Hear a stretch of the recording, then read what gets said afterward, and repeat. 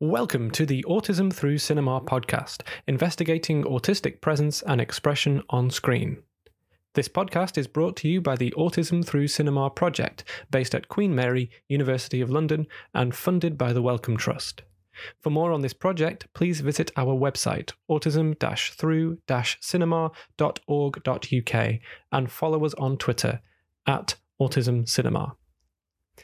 This podcast brings together a group of autistic and non-autistic thinkers, academics, and cinema lovers for discussions on films and TV programs with a particular autistic interest. We look at the representation of autism, the ethics of performing autism, as well as where autistic expression may have been captured, sometimes inadvertently, by the movement of the camera and the use of sound and imagery. We are always interested in our listeners' thoughts, comments, and feedback, so please do share these with us by dropping us an email at cinemaautism@gmail.com. If you like what we're doing, please subscribe to the podcast and share our episodes far and wide. In today's episode, the team discussed the documentary The Gleaners and I by French filmmaker Agnes Varda, which was released in the year 2000. In this recording, you will hear the voices of John James Laidlow, Alex Widdowson, Janet Harbord, Georgia Kumari Bradburn, David Hartley, and Vicky Thornton. Thanks for listening. We hope you enjoy the discussion. I chose The Gleaners and I not only because it's my favourite film, but also because there's several strands that I think could be explored in regards to like a neurodiverse sensibility in cinema. So firstly, it's the structure and the form of the film and how it's quite meandering, and also the ability to imagine and explore alternatives in all different ways, and finally finding and embracing sort of joy and pleasure in everyday life and things that people might disregard as not worthy of joy or pleasure. And when I was researching the film, because it's been a few years since I watched it, I found a quote from Varda in 2017. She said, "My job is to make documentaries and try to give an account of different lives and different ways of thinking." I thought that was quite nice and sums up why the film appealed to me in this context. Yeah, that's a really nice quote from Varda. Can you say a little bit more about the structure of the film? Because I agree with you, it's a really interesting structure, how she sort of orchestrates these different lives and different interests. Could you give us a description of what that's like? So the word I used to describe it was meandering. She starts by using the topic, the dictionary definition of gleaning, which is to pick up fruit and vegetables after the harvest that's left behind. And she sort of uses that as a starting point to explore such a wide range of topics, and the way she narrates and structures the film, it did remind me quite a lot of if you talk to an autistic person about what neurotypicals call a special interest, and she really takes pleasure in the digressions. They're not just digressions. The digressions are the whole purpose of it. So she meets all these characters and travels to all these different regions. And I just find it fascinating and really playful and enjoyable. Yeah. Yeah, I would totally agree with that, John James. This is my first Agnes Varda film. I've never watched any Varda films before this, and I was absolutely delighted by it. I thought it was just such a beautiful film, and so lovely. And meandering is absolutely right. Like it has this beautiful freedom to it, where she just seems to just go out with her camera and just see who she finds and see what she can see. And even when she's looking at like vegetables, she's just getting distracted or having a look at different shapes of vegetables, different colors of vegetables, and there's an absolute joy to the whole thing. I thought it was a really joyful and very playful film. Yeah, absolutely right. And yeah, I can totally see how it resonates as a with a kind of autistic read. It's so in a way that's really refreshing as well, because it just seems to have that that roving eye that just gets wonderfully caught by trucks passing on the motorway, or by interesting shapes or colors or people or actions and doing things happening. It was just such a joy. And I did want to say, John James, thank you for suggesting this film. I may be a little bit less bold in my confidence about drawing sort of comparisons between neurodiverse aesthetics and sort of cultural forms, but I certainly thought there was something about the idea of reframing consumerism as rather than a sort of mainstream activity that we all sort of accept and is almost invisible to our perceptions. We have this whole community of Gleaners who are sort of questioning these basic assumptions, these sort of assumed positions. And it's even explicitly stated by one of the Gleaners that the only reason, or the main reason they're doing this, is for an ethic. It's actually an absurd situation to just be normalized to the idea of wasting food. And so there is this potential for the perspective of the so-called outsider sort of having a vantage point on the sort of assumptions of society that's very evident within this film.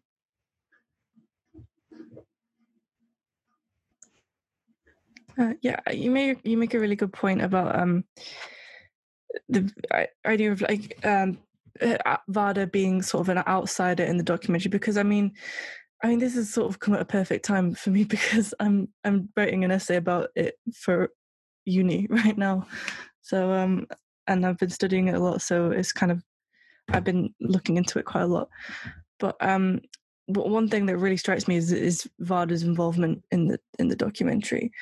And so she's an outsider, but she's putting her point of view. So she's looking at a group of people, or people who would consider themselves gleaners, or people whose professions could be by definition be gleaning. And she puts it on herself, and she turns the lens on herself and asks if she herself is a gleaner in her filmmaking. And I don't know, it's an approach. I mean, in terms of like autism, I feel like as an approach, it sort of encourages like a intersectional way of thinking. I think that's the thing that I got from it. As someone who always does kind of feel like on the periphery of things, I feel like my needs are kind of, I'm speaking selfishly as an autistic person, I feel like my needs are kind of put to the back quite a lot of the time. Like I have to really fight for, any like special needs that I might have. And also it's interesting because I love Varda a lot, and her as a filmmaker, she's always been one of those filmmakers who she's come back a couple of times throughout the years, but then she kind of gets lost and forgotten again. So she herself could be considered an outsider, and in that sense, I feel like she has a great vantage point. But yeah, I mean, it is about finding the leftover pieces and joy in things that aren't considered like mainstream or popular or the center of focus. And also, I really like when John James picked up the idea of like special interests, because I feel like that sometimes like I'll go off and I'll fixate on something that doesn't even seem relevant, but actually there's a lot of joy to be found. And I think actually a lot of people could benefit from that, and not just within the framework of autism.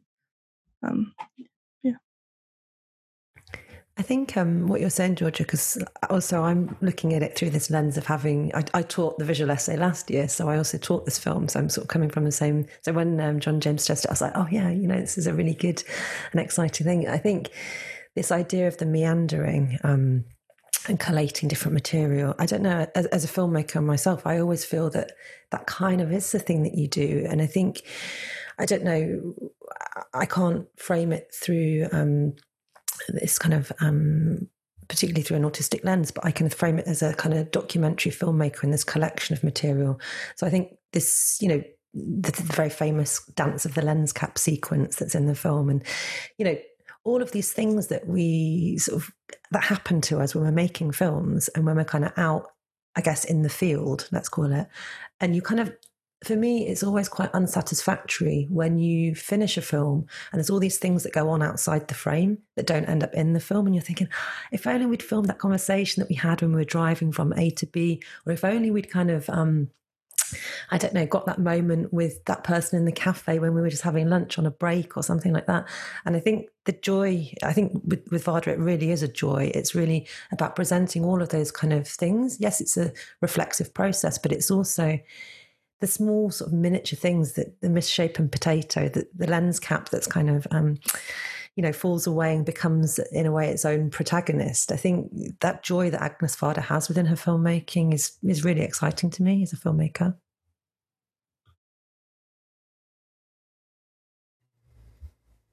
Yeah, I agree with that. And I think that the way in which the way in which the film is focused on what is usually outside of the frame, as people are saying, is suddenly you realise that's the making of the film. That it's not going to be about gleaning, as we see in all these the series of paintings that she collects along the way. It's actually around how that whole scene is set up and how it comes to be. And I think one of the striking things about it, in terms of her being in it, as you were saying, Georgia, Varda's in the film, is her aging. You know, that's something that's usually left outside of the filmmaking process. Usually we don't get to see the person filmmaking, their own personal presence, but we get that with Varda, and she focuses on the thing that's sort of taboo or typically left out, which is when she comes back to it several times in the film.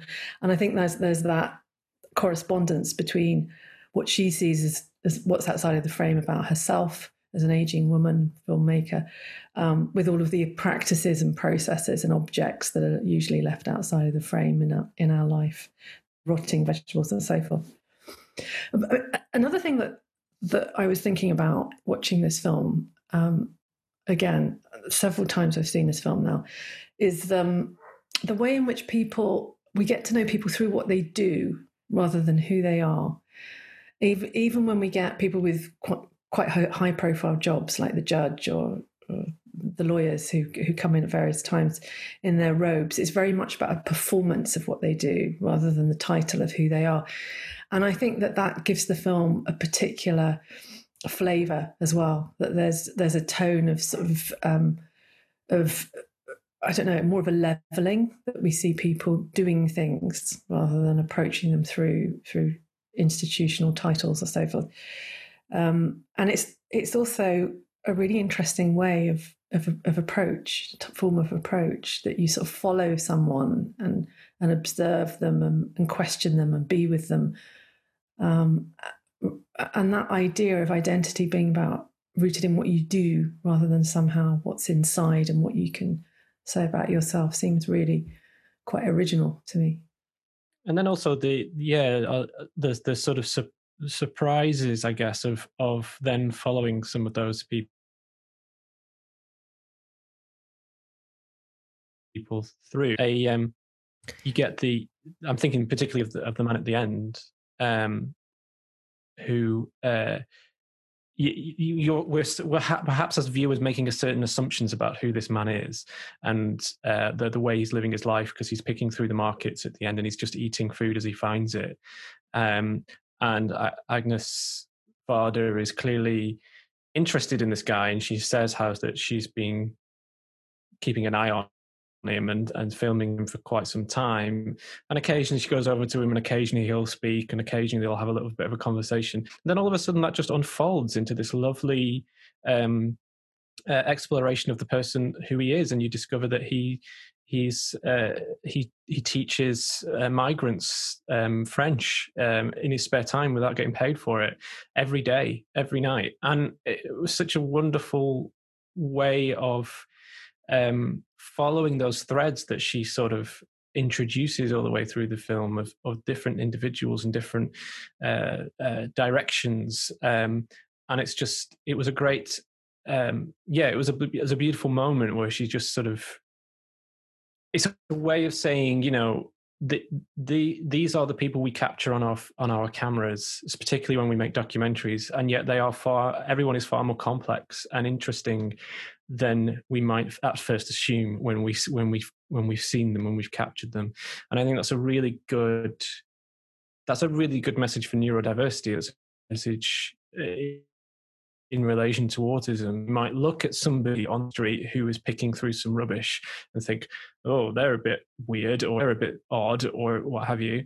And yet Varda finds that way to really beautifully unfold that person and who they are. And yes, there might be oddities and quirks to who that person is, but also there's absolute beauty and an incredible story. I kind of wanted to say, I agree with what David was saying. And I think that this idea of the camera as a kind of social encounter is really important in the film. So by the camera being there, in some ways, yeah, of course, Agnes Varda is behind it, but she also uses it to enable these conversations, which I really enjoy. And I don't know, I suppose I find it quite a healing approach in lots of ways. So as well as this unfolding of things and showing herself, it's really about these kind of... opening up conversations. It's a tool for dialogue, I think, which I find quite sort of refreshing to watch as a filmmaker. And we're also sort of reframing the encounter with other people as one of, who are they to me, to just one of open curiosity and fascination. And just as David was saying, it's a sort of non-judgmental gaze, which in sometimes the first opening seconds, we're sort of confronted with behavior that we're unfamiliar with. And as the conversations continue, there's this full explanation and opportunity for them to really give their perspective that's runs as this great metaphor, as David was saying, for neurodiversity and openness about these kinds of differences. Yeah, I really like the I part of me like to see it as Varda learning through, that's, I suppose, like the point of the documentary, but she's learning about something as she goes along. But it starts off as a very, basic definition of what a gleaner is. There's someone who picks up the leftover fruit and after the harvest. But as the film goes on, that definition becomes more and more blurred and more unclear. And that also sort of speaks to me in terms of like an autistic person navigating the world, and I speak from experience, and I still feel like that quite a lot of the time. Like I feel like I think about something and it looks really simple, but then I have to learn that there's so many complexities, like the way people behave or certain roles in life, and then you start to involve yourself in a way, and that's when she starts to see herself as a gleaner. So the idea of an idea kind of unfolding and sort of becoming universal rather than just one definition, I found really interesting. And yeah, I definitely agree with what David was saying about the camera as a way to understand people rather than just at face value, and allowing us to understand people we wouldn't otherwise know about and we wouldn't otherwise appreciate, actually. And yeah, I think that for me that was the joy of it, because it felt like this was a film for people who kind of are swept under the carpet, or things or roles or in life that are swept under the carpet, and that definitely does apply to a neurodivergent point of view, in the sense that it's something that isn't brought to the forefront as much as it should be. Yeah. I think that there's a man at one point that wears rubber boots or wellies, and he goes around the small town he lives in, and he lives mostly off what he finds in bins. And I guess a lot of people see him as an oddity, like, oh, it's the man in the boots, but that they don't seem to be like they don't seem to have negative feelings towards him, but they do think he's a bit odd. That's what I picked up. But Varda was like genuinely curious, and this man was able to conceive or point out that the things we're doing and just accept in society are really a bit silly and wasteful. And so he's able to conceive or step outside of those social rules and point out the ridiculousness of them. And I feel that that's what Varda's doing in the film as well. She's an outsider with outsiders looking at the centre and saying, you're a bit silly. And I mean, the French title is The Gleaners and the Female Gleaner. So she doesn't really see herself as different to the people she's filming. She fully admits that she's a bit of an outsider and a bit weird too, but that knowledge that people would like ascribe, I guess, in past to the village fool or something, that, you know, that there's worth in that knowledge. There's stuff, there's points that we should listen to as a society. I think that's what's really interesting. And yeah. I think that's really nice what you and George are both describing about the vantage point of the outsider, and then also the practice of observation, which is a bit like the experience of observing neurotypicality and seeing it for what it is, that people who are in that can't actually see. I wanted to ask about the sort of the next move on from that where we see Varda actually interacting with people, more than one person. And I think there are a few instances in the film where this happens. I'm thinking of one scene where she's sitting outside the bar with that couple who are describing when they first met. And she describes the guy. The wife says, oh, you know, I was struck by this bolt of lightning because of what he was wearing. And she describes his red hat and his green shirt and his mustard trousers and so forth. And and then the exchange takes place where, you know, and then she says, he can't remember anything about me. And Varda says, is that true? And he says, yes, you know, it wasn't a bolt of lightning. So there's that moment. And then there's another one where the guy was the bricklayer who's made the amazing totems out of dolls. And he's quite quiet. But his wife comes out and Varda says, well, what do you think of his work? And she says, well, he's an amateur. And it's quite shocking that he's constructed this whole world, which is quite amazing, beautiful, and totemic, and people come to see it. And his wife describes him in this way. I just wondered what you thought of those encounters. How is it that Varda elicits that, and what makes people speak in that way to her in front of the camera? Is it something to do with the camera, or is it to do with Varda's cultivation of that relationship?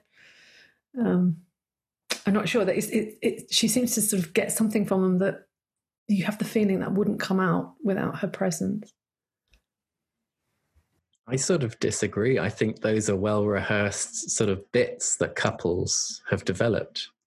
You know, it's like I felt the story about the meeting point had been rehearsed and retold many, many times. So I think what Varda's really doing is sort of tapping into an existing showmanship from both the members of the couple and this sort of double act that sort of precedes the documentary. It didn't seem like this innovative moment of realization for the people involved. Because you sometimes do get that in documentaries where you feel like people haven't really ever thought about this in these terms before. But I don't know, I just saw it differently. Oh, okay. I mean, maybe I'm picking up on something that's about crossing. It's some kind of boundary that's being crossed there for me. And maybe it's about bringing private things into a public domain. Maybe that's a more accurate description of it. But it seems as though there's something in that moment that is being exposed. It makes me think of. It reminds me of a film I watched. It's a short film called "Late at Night: Voices of Ordinary Madness" by Zhao Luguo, and it's a documentary where she took a really low budget camera and filmed the people of Hackney in the East End. People who have been discarded, kind of, because this is when in the early 2000s when Hackney was like the most deprived area in London and one of the most in the country. And it was, people on the outskirts of the financial district and who she was interviewing. And then she did an interview at a film festival where she was saying that because she was an immigrant herself, and so she recently moved to London, so she was an outsider in herself in kind of a borough full of outsiders. And she describes like her encounters with the people and they sort of saw her and kind of laughed at her because here's this person who's not from here with a camera asking us questions, and because of that they sort of allowed themselves to give their point of view, like, because they didn't really see her as anything serious. She was kind of I think she describes, oh, I'm just a stupid person who's here. I know this because I've just done a project on it for uni, but so the fact that they didn't consider her to be like a threat or someone who is directly affecting them and their livelihood, it's not necessarily a trust. It's more of a I can share this with this person because it's not important. And so because of that, she got kind of an insider's point of view. And I feel like this is quite similar because she's Agnes Varda does kind of see herself as an outsider or just more an oddball, someone who's doesn't fit with the mainstream. Throughout the film and those encounters with people, it does sort of feel like these people are just talking about themselves with someone who is similar but is also an outsider. And I think it's really interesting how you can have these, you can be a stranger but also someone so familiar at the same time, just because of like these universal shared experiences. Yeah, I thought it was interesting. Yeah, I think I don't know. I see her as Varda as a quite a sort of almost a little bit of a trickster figure. She's sort of a bit on the fringes, but I get the feeling that she's always got a smirk on her face, and she's always got a kind of a little bit of a plan as to what she's doing, and and I imagine she's just one of those people that can just wheedle her way into talking to anybody, and point a camera in their face, and they will talk. I just get that impression from her. It's interesting to think about as well that she also interviews a number of like people who are not the Gleaners, the ones who I suppose who would be the enemies of the Gleaners, the kind of harvesters, the business people, the ones who are the farmers and the viticulturists, and she still manages, and the fishermen, and she still manages to get those people to talk as well, and they are perhaps less the outsiders than the Gleaners. They're the working people. And they're often just standing there, maybe leaning against their equipment or in their orchards, and sort of disgruntledly just saying, "Yeah, we let the Gleaners do this as long as they obey our rules," kind of thing. And she seemed, and even though she can be quite, it was amusing me the way she was quite abrupt with some of her questions. She never seems to disarm anyone, and everyone always seems to be able to sort of speak quite openly with her. And I think that was quite refreshing to see. The person that it reminded me of a little bit, as I was thinking a bit about Werner Herzog, who in some ways is quite similar, I think, as a documentary filmmaker. He's a little bit more esoteric and a little bit more philosophical, and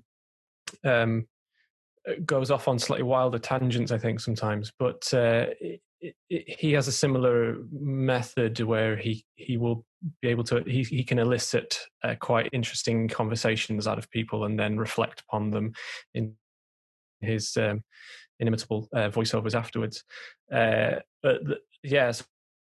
So I don't know quite where I was going with that point, but yeah, I feel like she's got this kind of this way about her, and that's why it was such a delight when she herself, 10 minutes or so into the film, appears on the camera and appears so triumphantly when she's mimicking that work of art, and she's got the wheat behind her and she's standing there and sort of grinning and thinking, yeah, this is who she is. She's planting her flag in a way. She's this slightly smirking, slightly tricksterish, but fun kind of woman who would be able to elicit any kind of response from anyone. I feel like I would feel very happy and comfortable talking to her on camera, I think.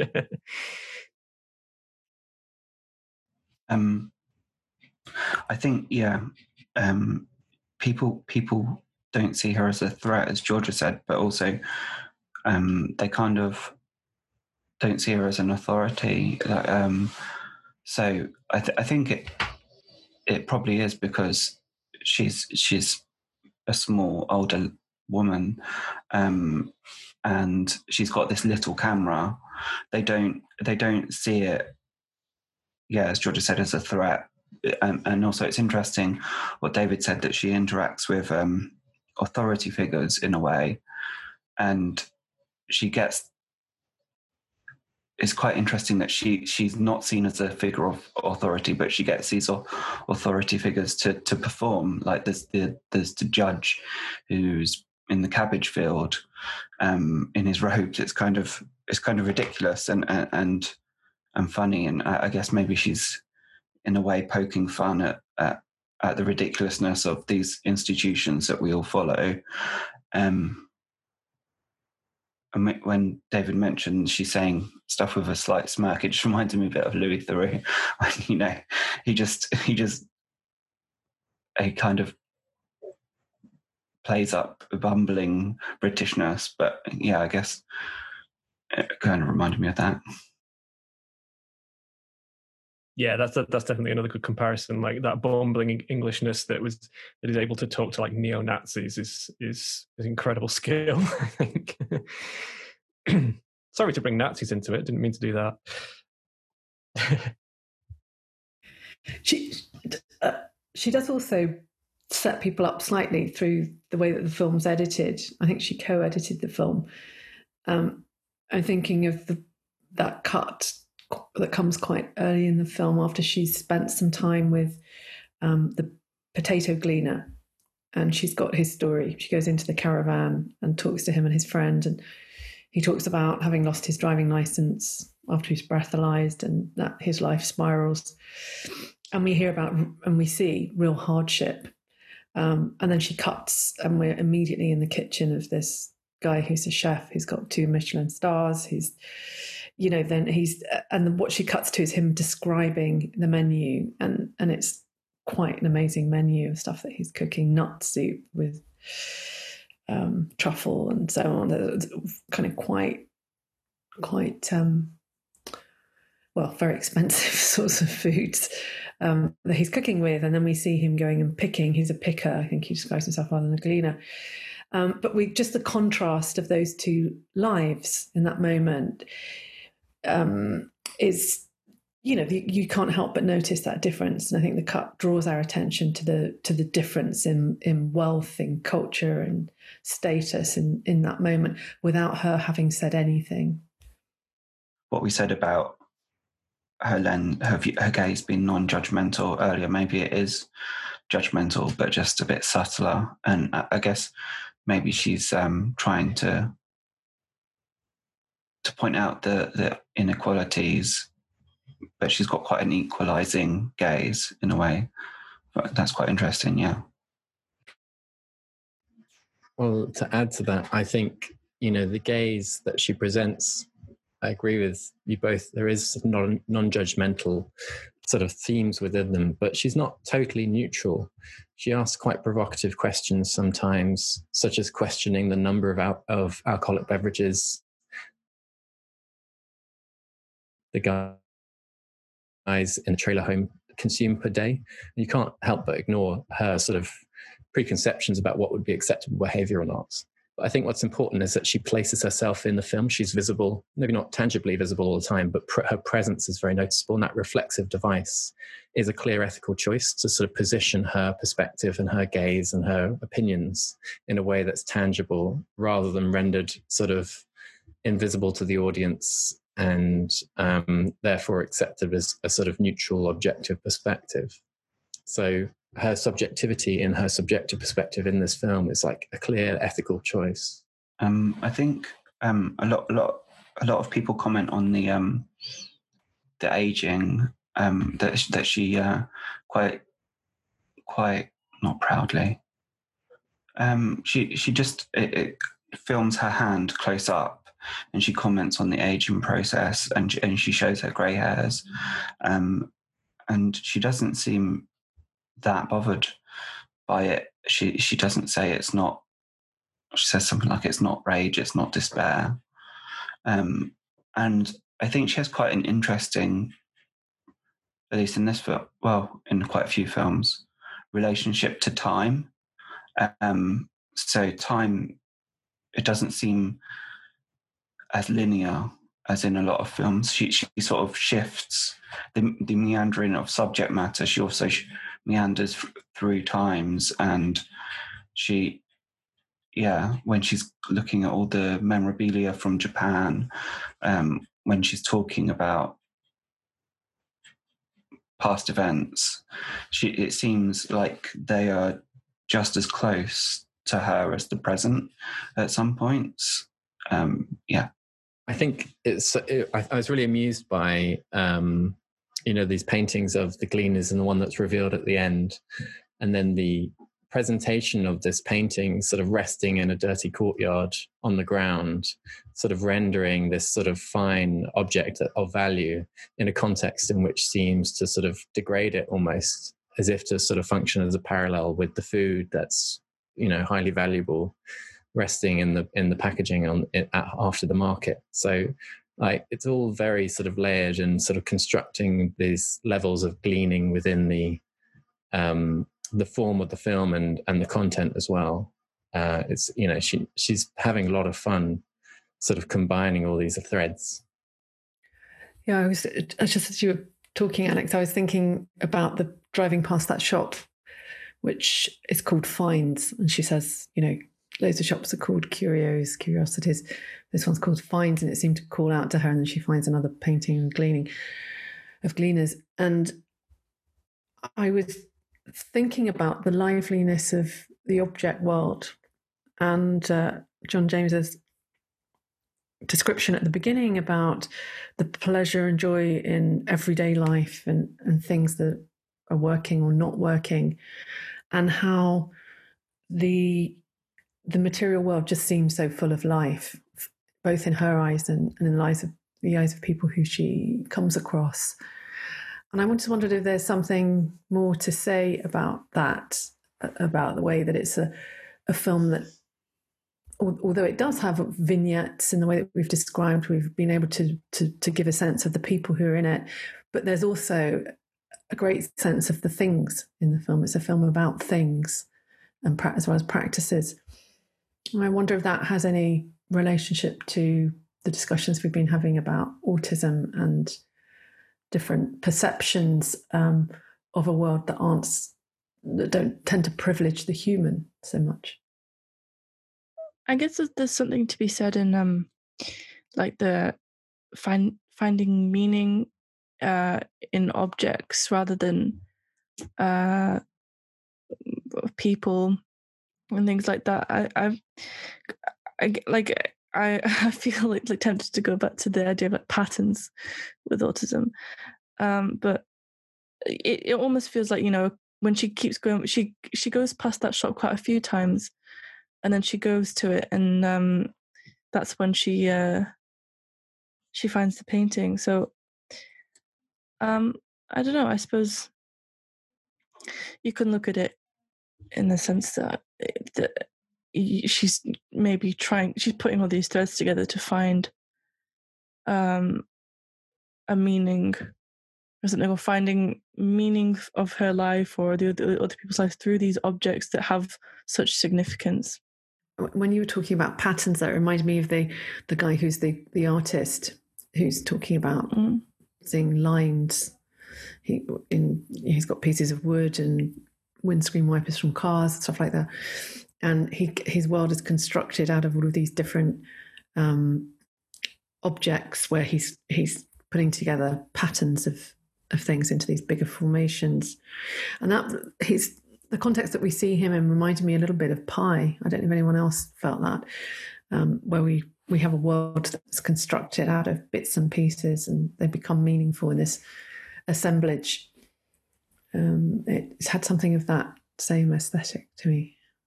I'm going to try and speak. If I cut out again, I do apologise. But no, this is something I did want to bring up, this idea of the kind of autistic connection with things beyond the human, because this is something that I've come across a few times in my own research. There's a philosopher called Erin Manning. I don't know if anyone's familiar with Erin Manning. But she's written about autism quite a lot. And one of the things she suggests is this idea of what she calls the more than human, which is not necessarily a helpful phrasing, because it sort of suggests cyborgs and robots, and that's a difficult path to go down. But I think what she's really trying to suggest about that is this idea that autism and autistic people tend to have a deeper, I suppose, connection with things that are not human, with the extended world, or one that neurotypical people don't tend to focus on or don't tend to necessarily connect with. And this is like connections with animals, but it can be connection with objects, locations, places, things, a sense of animism, I guess, within non-living objects. And that is something that does come across in the film. Varda does seem to have an interest in everything, in just anything that the camera catches. I'm thinking of the trucks in particular on the road, on the motorway, and the way she brings her hand in front of the camera and playfully sort of catches the trucks, the lorries. And she says that she's not doing this for any kind of reason. She's just doing it because it's fun. And I quite like that. And yeah, so there's this. I am interested in that as an idea in relation to autism, as this, whether there is this. We have to be very careful, because I don't want to say it's like a superpower or a magic thing or anything like that, but more than there does seem to be, autistic people do seem to have a greater outward appreciation of the world, I think, and all of the things in it, sensory things, and in a way which is enriching and important as well, especially in relation to kind of the Anthropocene and the environment and the way in which we use the objects that we create, and the ways in which we misuse them and abandon them, I suppose. So yeah, that is definitely something that was coming through, and that's what I was reminded of at the moment when the lens cap was dancing. I thought, oh yeah, that's exactly what it is. It's seeing more of the fullness of the world rather than seeing the fairly neurotypical narrow vision, which is ironic given that it's autistic people who are often accused of having very narrow vision about the world. Yeah. I wonder if neurodiverse people just don't. How can I phrase it? So maybe neurotypical people have a similar relationship to objects, but they feel that's not a social norm, so they try and suppress or hide it, or they're a bit ashamed of it. But neurodiverse people might have a tendency to be like, yeah, I like collecting these things, so what? Because a lot of people collect things who aren't autistic. But then I'm thinking of my assessment to get my diagnosis. One of the criteria was something about collections and having a hyper interest in objects. And I kind of think, are we pathologizing just a freedom to not care and not worry about societal judgments or norms as much? I don't know. It's just a thought. Yeah, no, I definitely agree with that, John James. I think that's one of the things I've been thinking through myself, is because I think it's not so much a pathology on the autistic part. I think it's an inhibition on the neurotypical part. I think it's like it's neurotypical people thinking that collecting is weird, or thinking that, saying that an animal has a voice or something is strange.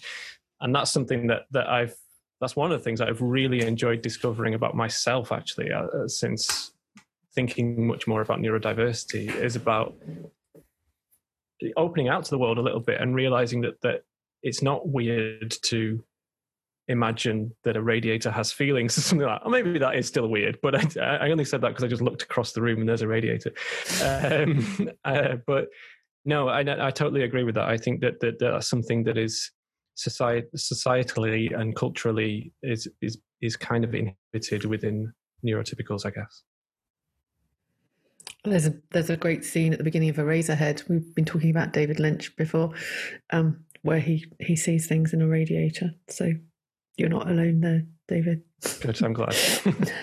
But what we were just saying about objects, it reminds me of how, of how you are as a child, how one is as a child, where the world seems to be a world of objects that are alive and that speak or communicate in some way and have magical qualities. And neurotypicality is in fact a sort of narrowing down and an exclusion of those sorts of experiences. And I think we can see neurotypicality as a framework that limits things, and it disguises it as maturity and education, growing up and so forth. But I think many things about growing up in our culture are about loss, actually, and limitation. So this, what you're describing there reminded me of that. This film just made me want to go outside and film stuff. I mean, I'm not a filmmaker, but it made me want to get a camera, just go outside and point it at things. That's what this film did. It's great.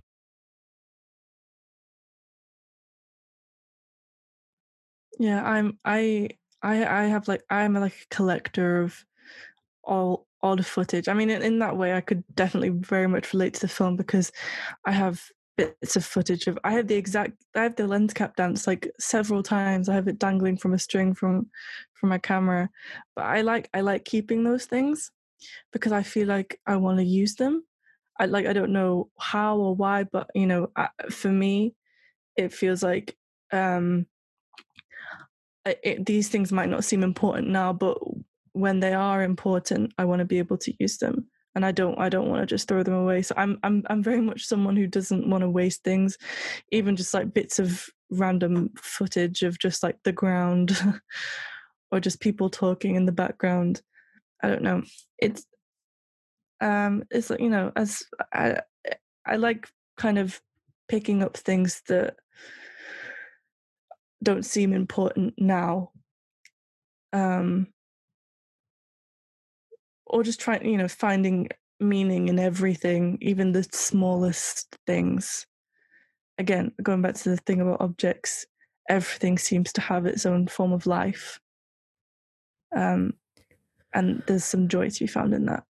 I would agree with that, Georgia. I think filmmaking, we're talking about this kind of pathologizing things and talking about hyperfocus. I feel like filmmaking is a hyperfocus activity just generally. And I think that in order to be a perceptive and, I suppose a filmmaker, particularly in terms of documentary, who is able to perceive different things about the world around you and present them back to other people in order that they may relate to them. I feel like you've got to have that hyperfocus. I think it's part of filmmaking somehow. Absolutely, yeah. I mean, this is all bringing me back to my foundation year when I first got a camera, and spent a lot of time just trying to understand the natural rhythms of string and escalators. But it's all about sort of using that lens to look through to sort of appreciate the sort of natural rhythms and forms of reality and objects. And I had very little interest actually in filming people talking about stuff. That came much later, but I just wanted to understand objects. It's funny. Yeah, I think for me that's why kind of autism is quite helpful in filmmaking, because it really does make you consider everything. There's nothing that's left out. There's nothing that isn't considered. There's nothing that isn't important. I started off by doing sound design, and I could do it because I could notice very subtle things. And when I was mixing sound, things that actually, when you put it together with the film, actually are important. They're the tiny bits, like in the bass, in the background, that stand out actually when it all comes together. And I'm not saying I don't want this to be a whole special ability type of thing, but from my experience, it's been really beneficial to be able to just notice the things that just seem like I can just put them in the trash. I don't need them. I found like value in everything, and I being resourceful in that sense is really important, just to be aware of everything. Yeah, I mean, cinema is this kind of sensorial process, right? It's not just about the things that we see, and it's not about a kind of, I suppose, in a way, one particular fixed vantage point of the world. It's about, I don't know, that's why I love making films. It's like, you're thinking about sound, you're thinking about sensation, you're thinking about light, you're thinking about colour, you're thinking about the movement of small objects within a frame. And I think that all of those things together make cinema. So I can see why you would feel that that's a helpful way of thinking about it. I agree with you.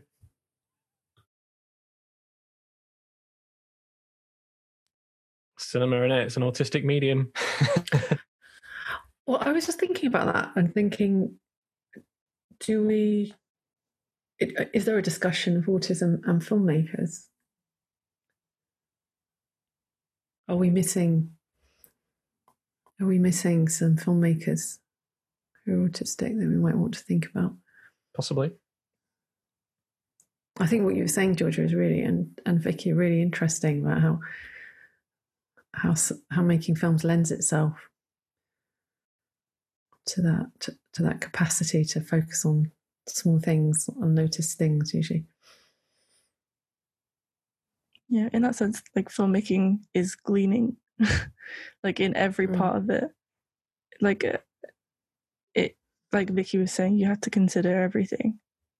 And because I got an email from someone who'd seen my blog, and they sent me an email just to ask, they had like an autistic relative who wanted to go into film, but he felt like he couldn't do it because he was autistic. And I thought it was really sad, because actually there's a lot of, if you find something that actually helps you to do that, and that's actually, because there's so many benefits if your main part of your autism is a hypersensory part, that, and then it's extremely beneficial. And also just having a different point of view of things really helps. So, and I don't think I'm aware of many actual autistic filmmakers, which is quite strange, because I feel like I should.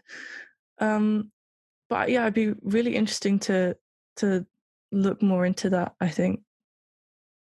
Yeah. I feel like this is something that I started to have a quick look at fairly recently, because I did start to ask that question: are there actually any famous, well-known directors who are autistic or openly autistic, or we might say are autistic? Can we create a canon of autistic filmmakers? And it's curious that there's just like not really any that you can sort of pin down, not in the terms of like the really big famous ones. The only people that I came across, the only suggestions that I found, and it's obviously quite problematic, suggesting particularly people who are now dead, but also things that have not been fully confirmed. The only ones that I sort of came across were Tim Burton, who was apparently outed as being potentially autistic by I forget the name of his wife now. I can't remember her name. Helena Bonham Carter. So potentially, but Helena Bonham Carter. Apparently, she did an interview, and she said that she thinks that Tim Burton is Asperger's. Whether that's been confirmed or not, I don't know. And then the other one was Stanley Kubrick. And Kubrick, interestingly, this came about because the journalist John Ronson did managed to get into Kubrick's archives and did an article about it. And lots of people were responding to Ronson's article saying, "Oh, sounds like Kubrick might have been autistic. He's probably autistic, etc., etc." Again, it's tricky saying that because he's no longer with us, and we shouldn't really necessarily retro-diagnose people. But thinking about Kubrick's films there's something interesting there, the way that they're shot, perhaps the way that they're organized. Potentially there's something non-neurotypical about Kubrick's methodologies, potentially. But yeah, I don't know. It's an interesting discussion. There's an interesting... Is what you're saying about outlets, though, then, David? Is that not about... I mean, perhaps it's about outlets and exactly as Georgia was saying, things being useful or not useful, skills to have. How do you mean by that? I'm just wondering why the necessity to, if it's retro-diagnosed or not retro-diagnosed, why the necessity to... I'm wondering about it. Yeah, I don't know. It's a complicated one. I just think that I think culturally it can be helpful sometimes to be able to indicate that historical figures may well, creative geniuses or what have you, may well have been autistic. I think that's can be quite a powerful thing to say, or to entertain. But it is problematic, of course, because retrodiagnosis is a tricky path to navigate because obviously Kubrick was, as far as we know, never diagnosed as autistic. And we're not in any position to be able to actually do that, but it's an entertaining thing to think of through, I think, and perhaps it might lead down towards some a different analysis of his works or his canon. Yeah, I mean, I think that's a really interesting point to end with, is to think about not only retrodiagnosis. I mean, that has a lot of debate about it, but some questions about who we might want to think about as filmmakers who are using an autistic capacity, if you like, in the way that Georgia was talking about, to bring to filmmaking. Yeah. Okay. I'm aware of the time and how we need to finish our discussion. Is there anything anyone wants to say to end this? A final word? I really like the idea of lack of inhibitions, or lack of sort of neurotypical inhibitions in keeping certain things suppressed or not exploring them. And that's really interesting, just in general, but also with filmmaking and films. And I think Georgia was mentioning sort of technical aspects in film, and so was Vicky. And then, but also I like the idea of lack of inhibition in terms of making associations and thematically. And some people might think, oh, it's a bit weird to go from this to this, but just embracing it and not suppressing it, I think that's really interesting and something we could explore further. Okay. Well, thanks everyone for their participation this morning.